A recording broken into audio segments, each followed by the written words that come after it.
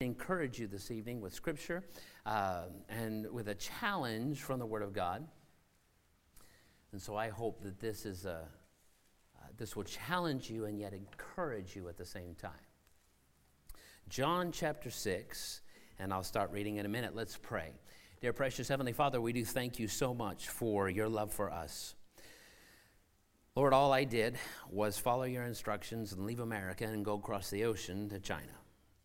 And yet you left heaven and the perfection and the power thereof, and you came to earth, was born as one of us, and gave up everything for us, even your own life. And Lord, we're here today because of your gift to us, because of your sacrifice. Encourage us. Get us to think, not just our minds, but our hearts. Lord, as we seek to align our goals or our desires with yours, and that is for souls. Thank you for your love for us. Guide every word this evening out of my mouth. Lord, guide the message in Jesus' name. Amen. In John chapter 6, I'd like to share with you some passages, or go read some passages with you. Let's start in verse 3. And Jesus went up into a mountain, and there he sat with his disciples. And the Passover, a feast of the Jews, was nigh. When Jesus then lifted up his eyes and saw a great company come unto him, he saith unto Philip, Whence shall we buy bread that these may eat? Whence is a good old English word for when, how, and where, all at the same time. Okay, that's what whence means. Where, when, and how. Notice he didn't say, are we? He said, where, when, and how are we going to buy bread that all of these can eat?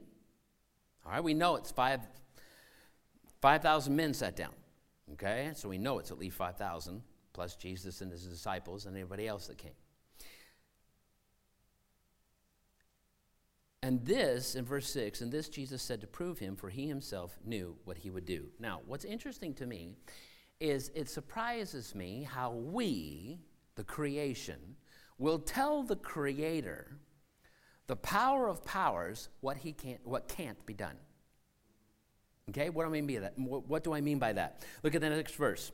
In verse 7, Philip answered him, 200 pennyworth of bread is not sufficient for them, that every one of them may take a little. Now, what does that mean? The best I've been able to study, 200 pennyworth was basically the common man's yearly wage, how much he made an entire year.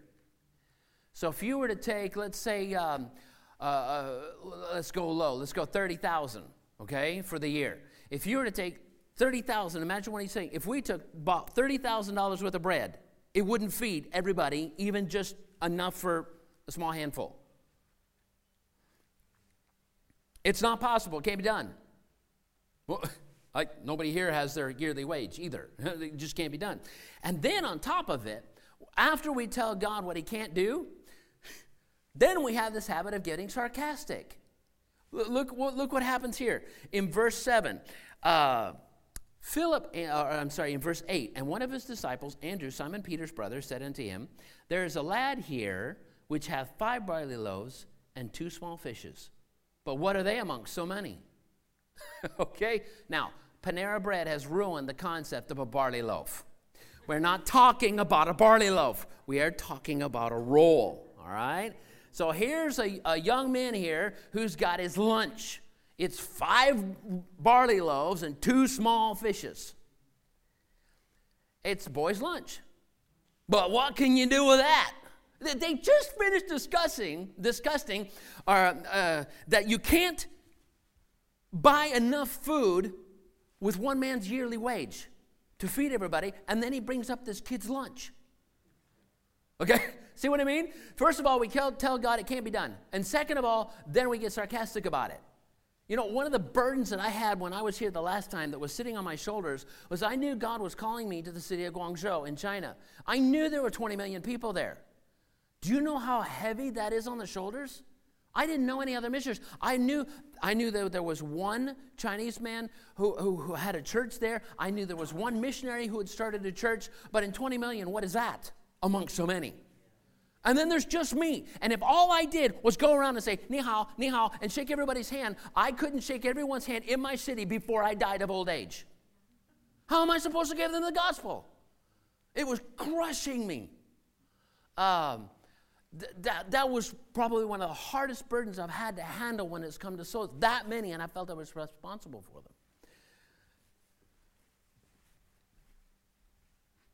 But praise the Lord worked in my heart, because I was begging him, Lord, I know I'm not Hudson Taylor. I know I'll never be a Jonathan Goforth or an Eric Little.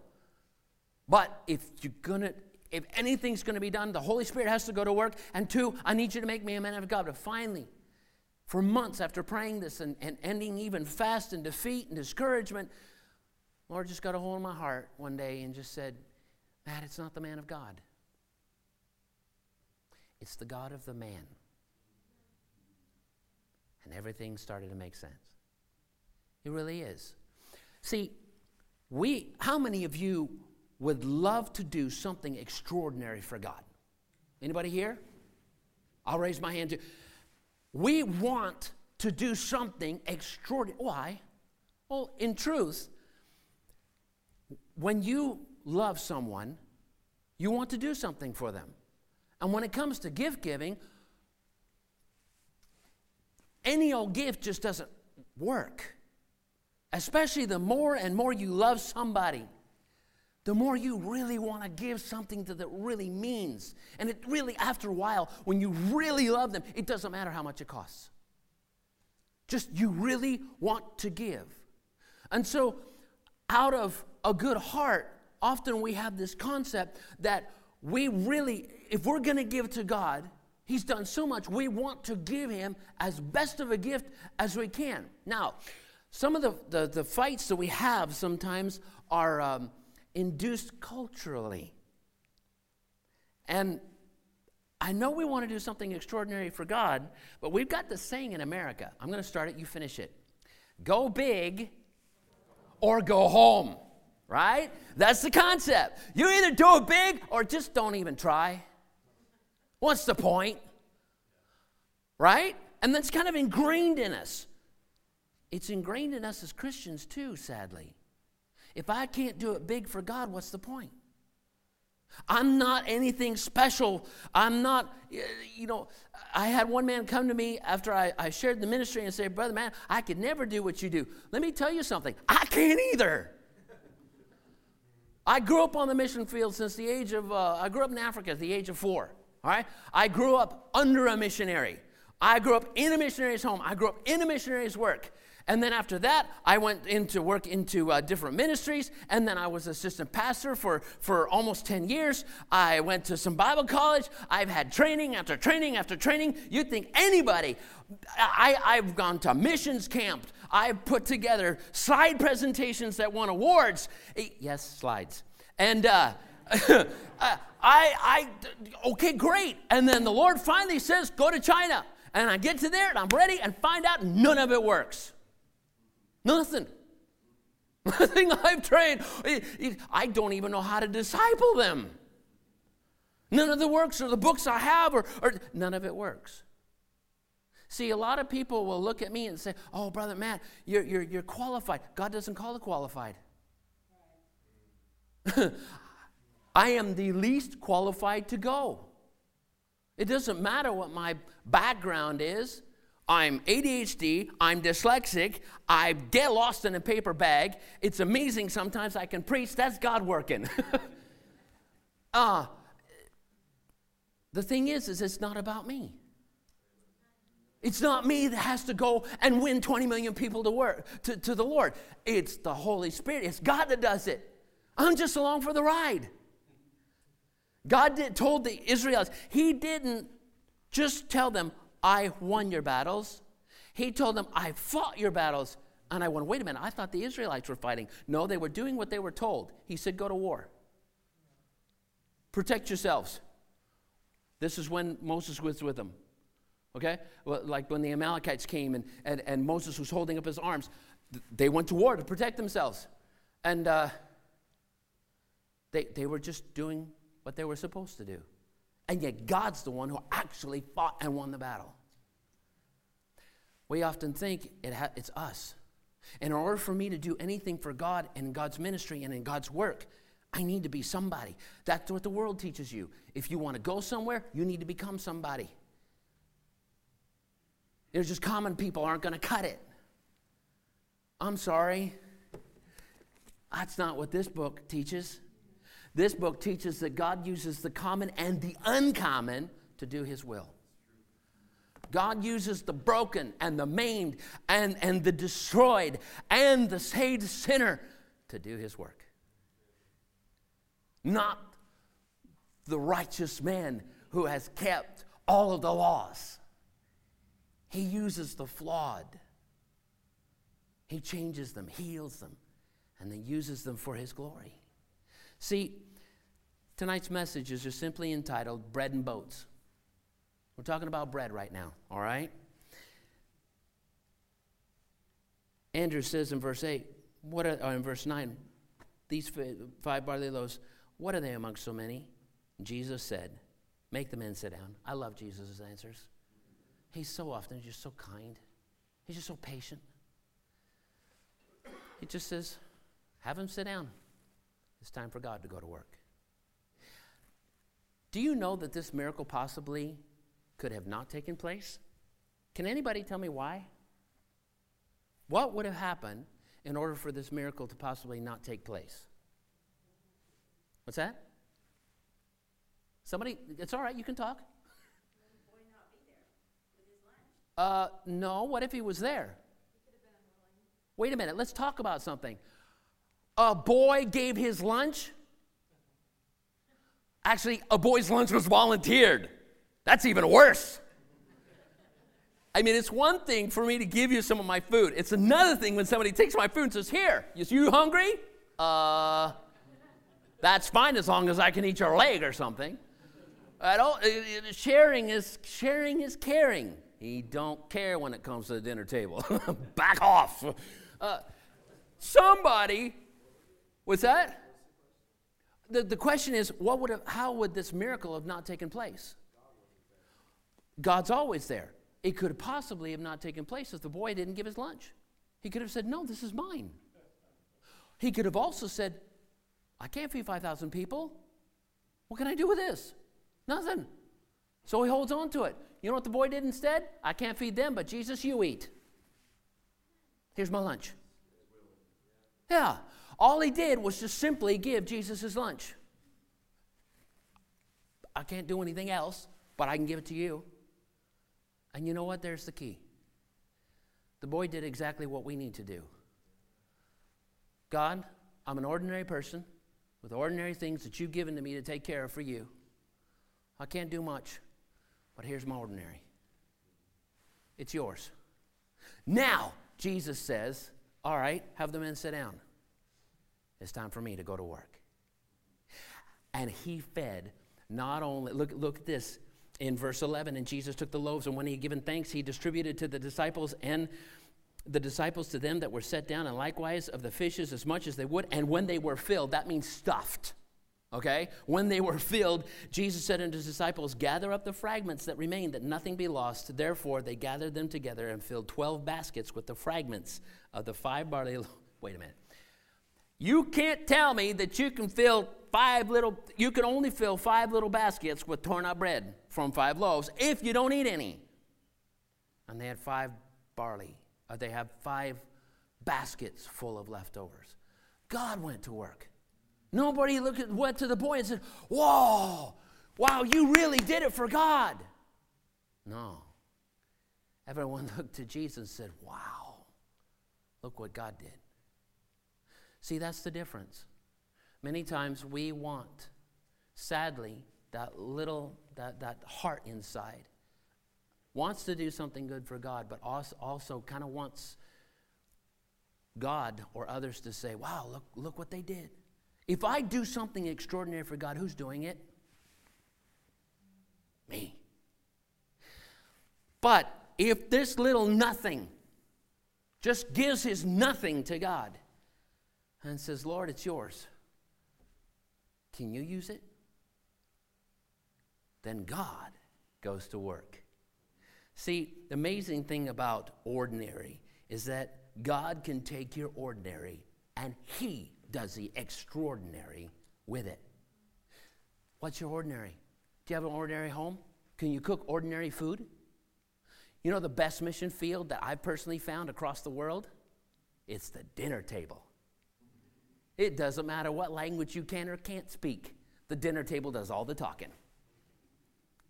But when you can speak or you have translators or you use your phones to translate, it's neat to see the friendships that you can build and then the questions that come later. So, who is Jesus? That's them asking. That's God going to work. You've got neighbors. I'll never see your neighbors. I will never see those you go to work with. I'll never see those that you go to school with. Sorry about that. Heart got a little excited there, I think. I will never see your neighbors. I will never see your workmates. I will never see your schoolmates. I will never see your relatives. I can't share with them the gospel. But you can. Oh, you don't know my neighbor. Do you know Jesus had more to say about loving your hateful neighbor than he did loving your friends? Huh? He had much more to say about loving those that hated you and were horrible to you than he did those who were kind and sweet to you and those who were lovable. It's not always easy to take the gospel to a foreign country. Where I grew up in Africa, they tried to kill us a couple times. Literally. They went after my dad a couple times, and God got in the way. That's some amazing, hair-raising stories how God wouldn't let a man come through an open doorway with a machete. That's God going to work. There's been places that don't want to hear the gospel. But praise the Lord, we're in a place where we find more and more people, they want to know more about this Jesus. And their heart is unsettled and they're empty inside and there's so much money around them, but they're empty and they want to know why. And the Lord has brought so many people our way, and we've been praying that God continue to bring people our way so that we have the opportunity to share with them the gospel. But it's not because we're extraordinary. We're just ordinary people, just like you. Some people say, I can't do special work. God didn't call everybody to special work. God just wants you to give up what you have to him. Yourself, your things, your time, your heart. Give that to him and let him go to work. Turn over to Matthew 14. And I'll move along because we need to close here in a little bit. Shortly, I should say. Matthew chapter 14. For the sake of time, I'm going to paraphrase a little bit, but I will start in verse 22. Matthew 14, verse 22. And straightway Jesus constrained his disciples to get into a ship and to go before him unto the other side. And while he sent the multitudes away. And when he had sent the multitudes away, he went up into a mountain apart to pray. And when the evening was come, he was there alone. But the ship was now in the midst of the sea, tossed with the waves, for the wind was contrary. The way it talks here is that it's around dusk when Jesus is sending everyone home.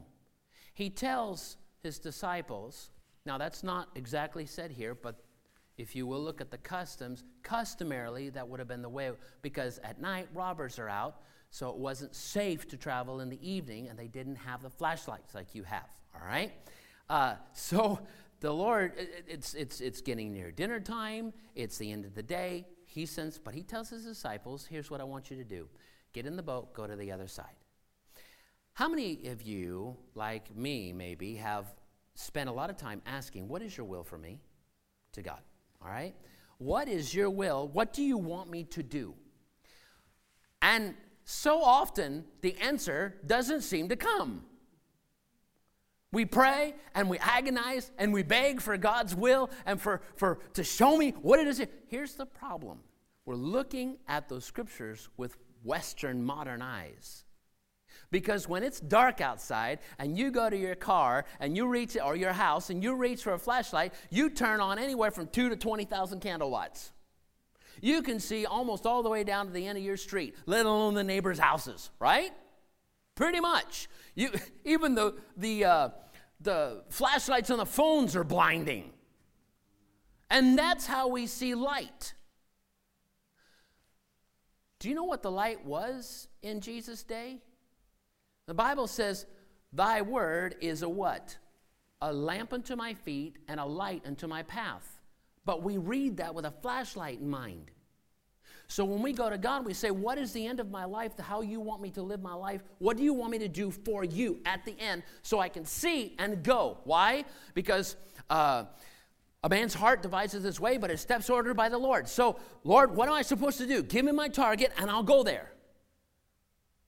And he just says, okay, get in the boat and go to the other side, finally. So what do the disciples do? They get in the boat, and they get halfway, and a storm comes up. Now, some people think that Satan sent the storm. My personal opinion is I believe God sent it. Why? Because he wanted them to see God. God will ask you and have you do things for him. There's times when he will be obscure what he wants you to do.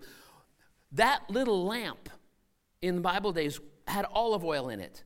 Olive oil doesn't burn bright, but it's a steady oil, so it keeps the flame won't blow out in the wind. But what it does is it gives you just enough light.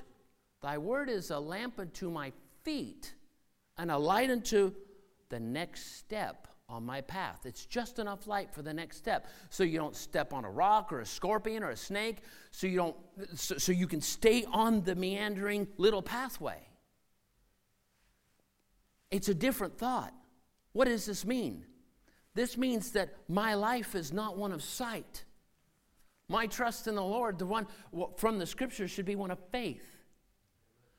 Thy word is a lamp unto my feet, enough for me to see just the next step you want me to take today. But we agonize going, Lord, show me the end of my life, or show me what I'm supposed to do. And we agonize about it. My dear friends, stop agonizing. Your life was one of faith. Just trust him today. And then when it comes to commands, he will say, okay, here's what I want you to do. Remember the verse I quoted to you, though? A man's heart devises his way. It means it figures it out. God, this is what you want me to do? Fine. That's where you want me to go? Great, I'll go. But the Lord directeth his steps. So, Lord, you want me to go to the mission field? You fine. Why am I in Washington? You said to go over there, and we find ourselves complete. The disciples got in the boat, they obeyed God, and they find themselves stuck in the middle. Now, they weren't there for a couple hours. Why? Because in verse 25 it says, in the fourth watch of the night, that's 3 o'clock in the morning. They've been rowing in the middle for hours. We're looking at probably a good 6 hours. That's a long time stuck in the middle. Do you ever feel like you're stuck in the middle trying to figure out what God wants you to do? You're trying to do what he asked you to do, and you can't get anywhere with it. It's like, what have I done wrong? Please tell me so I can do it right. He's like, you're not doing anything wrong. You're doing it, and you're right where I want you to be. Why? Well, because in the fourth watch of the night, Jesus went into them walking on the sea. He was walking on the water, on the storm. Now, there's one thing you got to understand about this time. What are they in? A boat. What's it made of? It ain't fiberglass. Okay? They don't have pumps. Where I grew up in Senegal, out on the coast, they had these huge boat canoes made out of ironwood. How they floated, I don't know. But when you'd see the thing would sit real low in the water, so you'd see these heads going by when you're out at the coast. But every once in a while you see these plumes of water go arcing out as they're going by. It's like, whales on both sides or something. Well, you have to be in the boat to realize where it is. There's people down at the bottom, usually the kids, down below, that are bailing. You don't bail, you do sink. So here they are in the storm. They're rowing, doing everything they can. These guys know the sea. They know how to do it. they've got at least 1 or 2 people in the bottom of that boat bailing. It's a storm. Water's flowing in. So they're bailing for their lives. Jesus comes walking on the water. And when the disciples saw him walking on the sea, they were troubled, and they said, "It's a spirit," and they cried out for fear. But straightway Jesus spake unto them, saying, "Be of good cheer, it is I, be not afraid." And Peter answered him and said, "Lord, if it be thou, bid me come unto thee on the water." Is usually how we read that verse. Can I kind of rephrase it for you? Here's Jesus, the one he loves, his Savior, walking on the water. And Peter sees Jesus doing absolutely the impossible. He's walking on water. And what does Peter do? Can I come? I want to go too. I love what Jesus says. Come on. Come on. And he said, come. And when Peter was come down out of a perfectly safe ship, he walked on the water. Now, this is not, I'm going to stop here. I don't want your focus to be on Peter. What does Peter do? Well, first of all, he gets out of the boat and he starts walking to Jesus. I don't want you to focus on Peter. I want you to focus behind him. What's behind him? A boat. What's in the boat?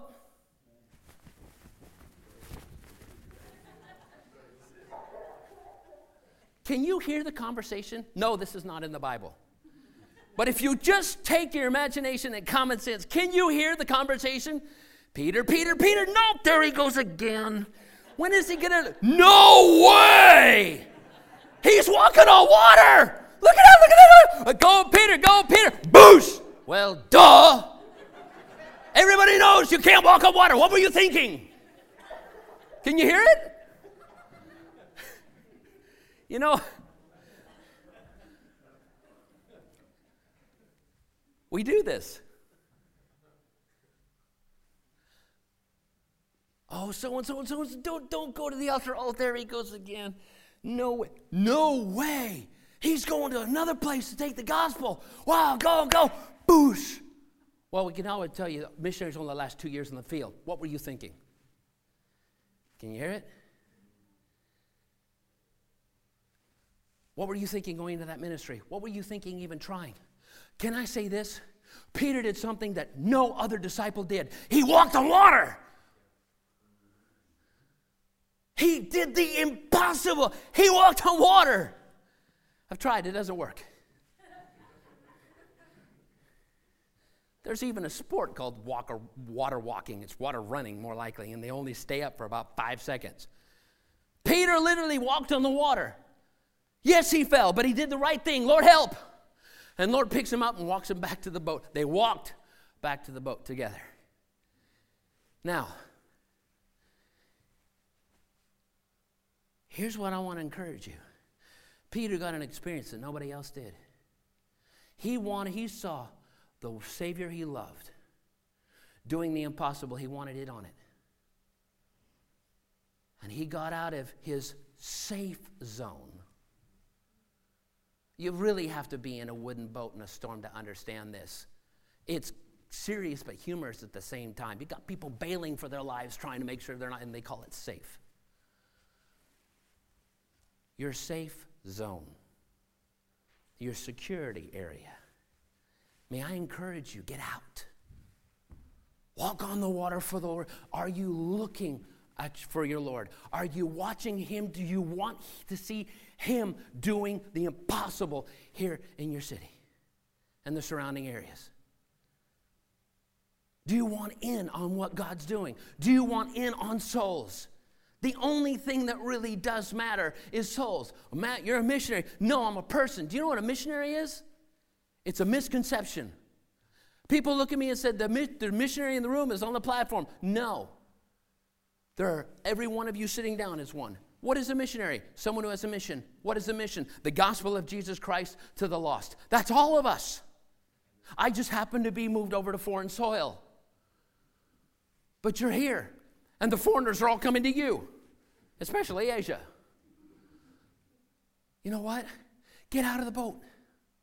I encourage you, get out of your safety zone. Get out of your net. Will you be willing to walk on the water towards the Lord with the Lord Jesus to take the gospel to those that are perishing?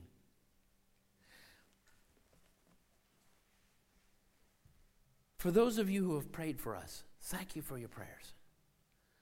Thank you so much. Your prayers have mattered. Over the past 2 years, I have had to struggle with incredible amounts of depression and discouragement. I've never failed so miserably in my life. And it's been so discouraging because I want the language to be able to share the gospel to them in Chinese. Your prayers have mattered, but I encourage you, don't just stay in the boat. First of all, will you give God your ordinary? And some of you may say, you don't know me, I am subordinary. So am I. I'm just a person in a suit that makes me look special. That's it. I'm a common person like you. In fact, don't ask my wife, she'll tell you I'm not. It took years for this African to become American. It's not about you. It's not about me. It's about him. And it's about the lost that are dying and being lost for eternity. And we have a chance. Will you give God your ordinary? Will you come out of your comfort zone? Will you open up your home for your neighbors? We used to take cookies to the people. Years ago, moms used to take cookies to the people who came. Things like that, and get to know the neighbor. Do you know your neighbors? I've stayed, the house I've been in, there's some neighbors I've never even seen. Do you know your neighbors? Do your neighbors know you? Not just an invite to church, but do they see Jesus Christ in you? Will you let them? This is not a smackdown. This is an encouragement. This is a rally call. We have been blessed. If you have put your faith and trust in Jesus Christ, you are his family. He's adopted you. You're saved from the penalty of your sin. You have a home to go to when you die. An eternal, blessed, precious, wonderful home with love. It's completely filled with love. But your neighbor doesn't. Sometimes we want so much. Our natural tendency is to live life. We want life to be heaven on earth, and then we want to go to heaven and live it there too. But the truth is that those on earth who aren't part of God's family, who haven't believed in Jesus yet, they're lost. They need to see us. They need to, not just us, they need to see Jesus in us. Are you willing to surrender your ordinary to God and let him use you however he will? And then, will you get out of the boat? Will you get out of your comfort zone? Now, in China, there's no personal space. I have this trick during, you saw the crowded subway. That's rush hour. We try not to go during rush hour, but I've got this trick. If it's rush hour, it's body to body, and I'll wait till the door opens, and then I'll kind of turn in sideways and just pivot inside the door. Every once in a while, somebody will pop out the other side because there's so many people in. So I'll wait till the door closes across my face, so I'm kissing glass rather than other people. People I don't know, there's no personal space, In America, it's all about personal space and my safety zone. My dear friends, that's just a simple way of saying that it's all about me. It's the truth that we need to face. I encourage you. You know what? Peter didn't get out of the boat several times. He got out once. Will you at least get out once for the Lord Jesus Christ to watch and see what God can do? It's not about you. Peter didn't get any glory. He actually kind of failed. Jesus got all the glory. And yet, Peter still got to do something that nobody else did. Will you step out of the boat? Precious Heavenly Father, thank you so much. Again, I thank you for leaving heaven and coming to earth to save us. Lost willingly in our sin. Father, I would please ask tonight, encourage hearts. Or I know it's the end of the missions conference, and they probably heard a lot of preaching, heard a lot of messages from the Bible. Lord, if we take one thing home with us tonight, may it be that you love us, but you also love souls, and we're not here for us. Lord, it's so often easy to get focused on myself when the truth is that you're the one who does the extraordinary. It's me that just points the way to you. Will you work in the lives here tonight? Will you encourage people this evening? Not just I can't do this. The whole point was that we can't. Most of us, I'm a failure, and yet you're the success. You're the succeeder. And you're the one that makes it all happen. And to God be the glory. We thank you for your love, Pastor.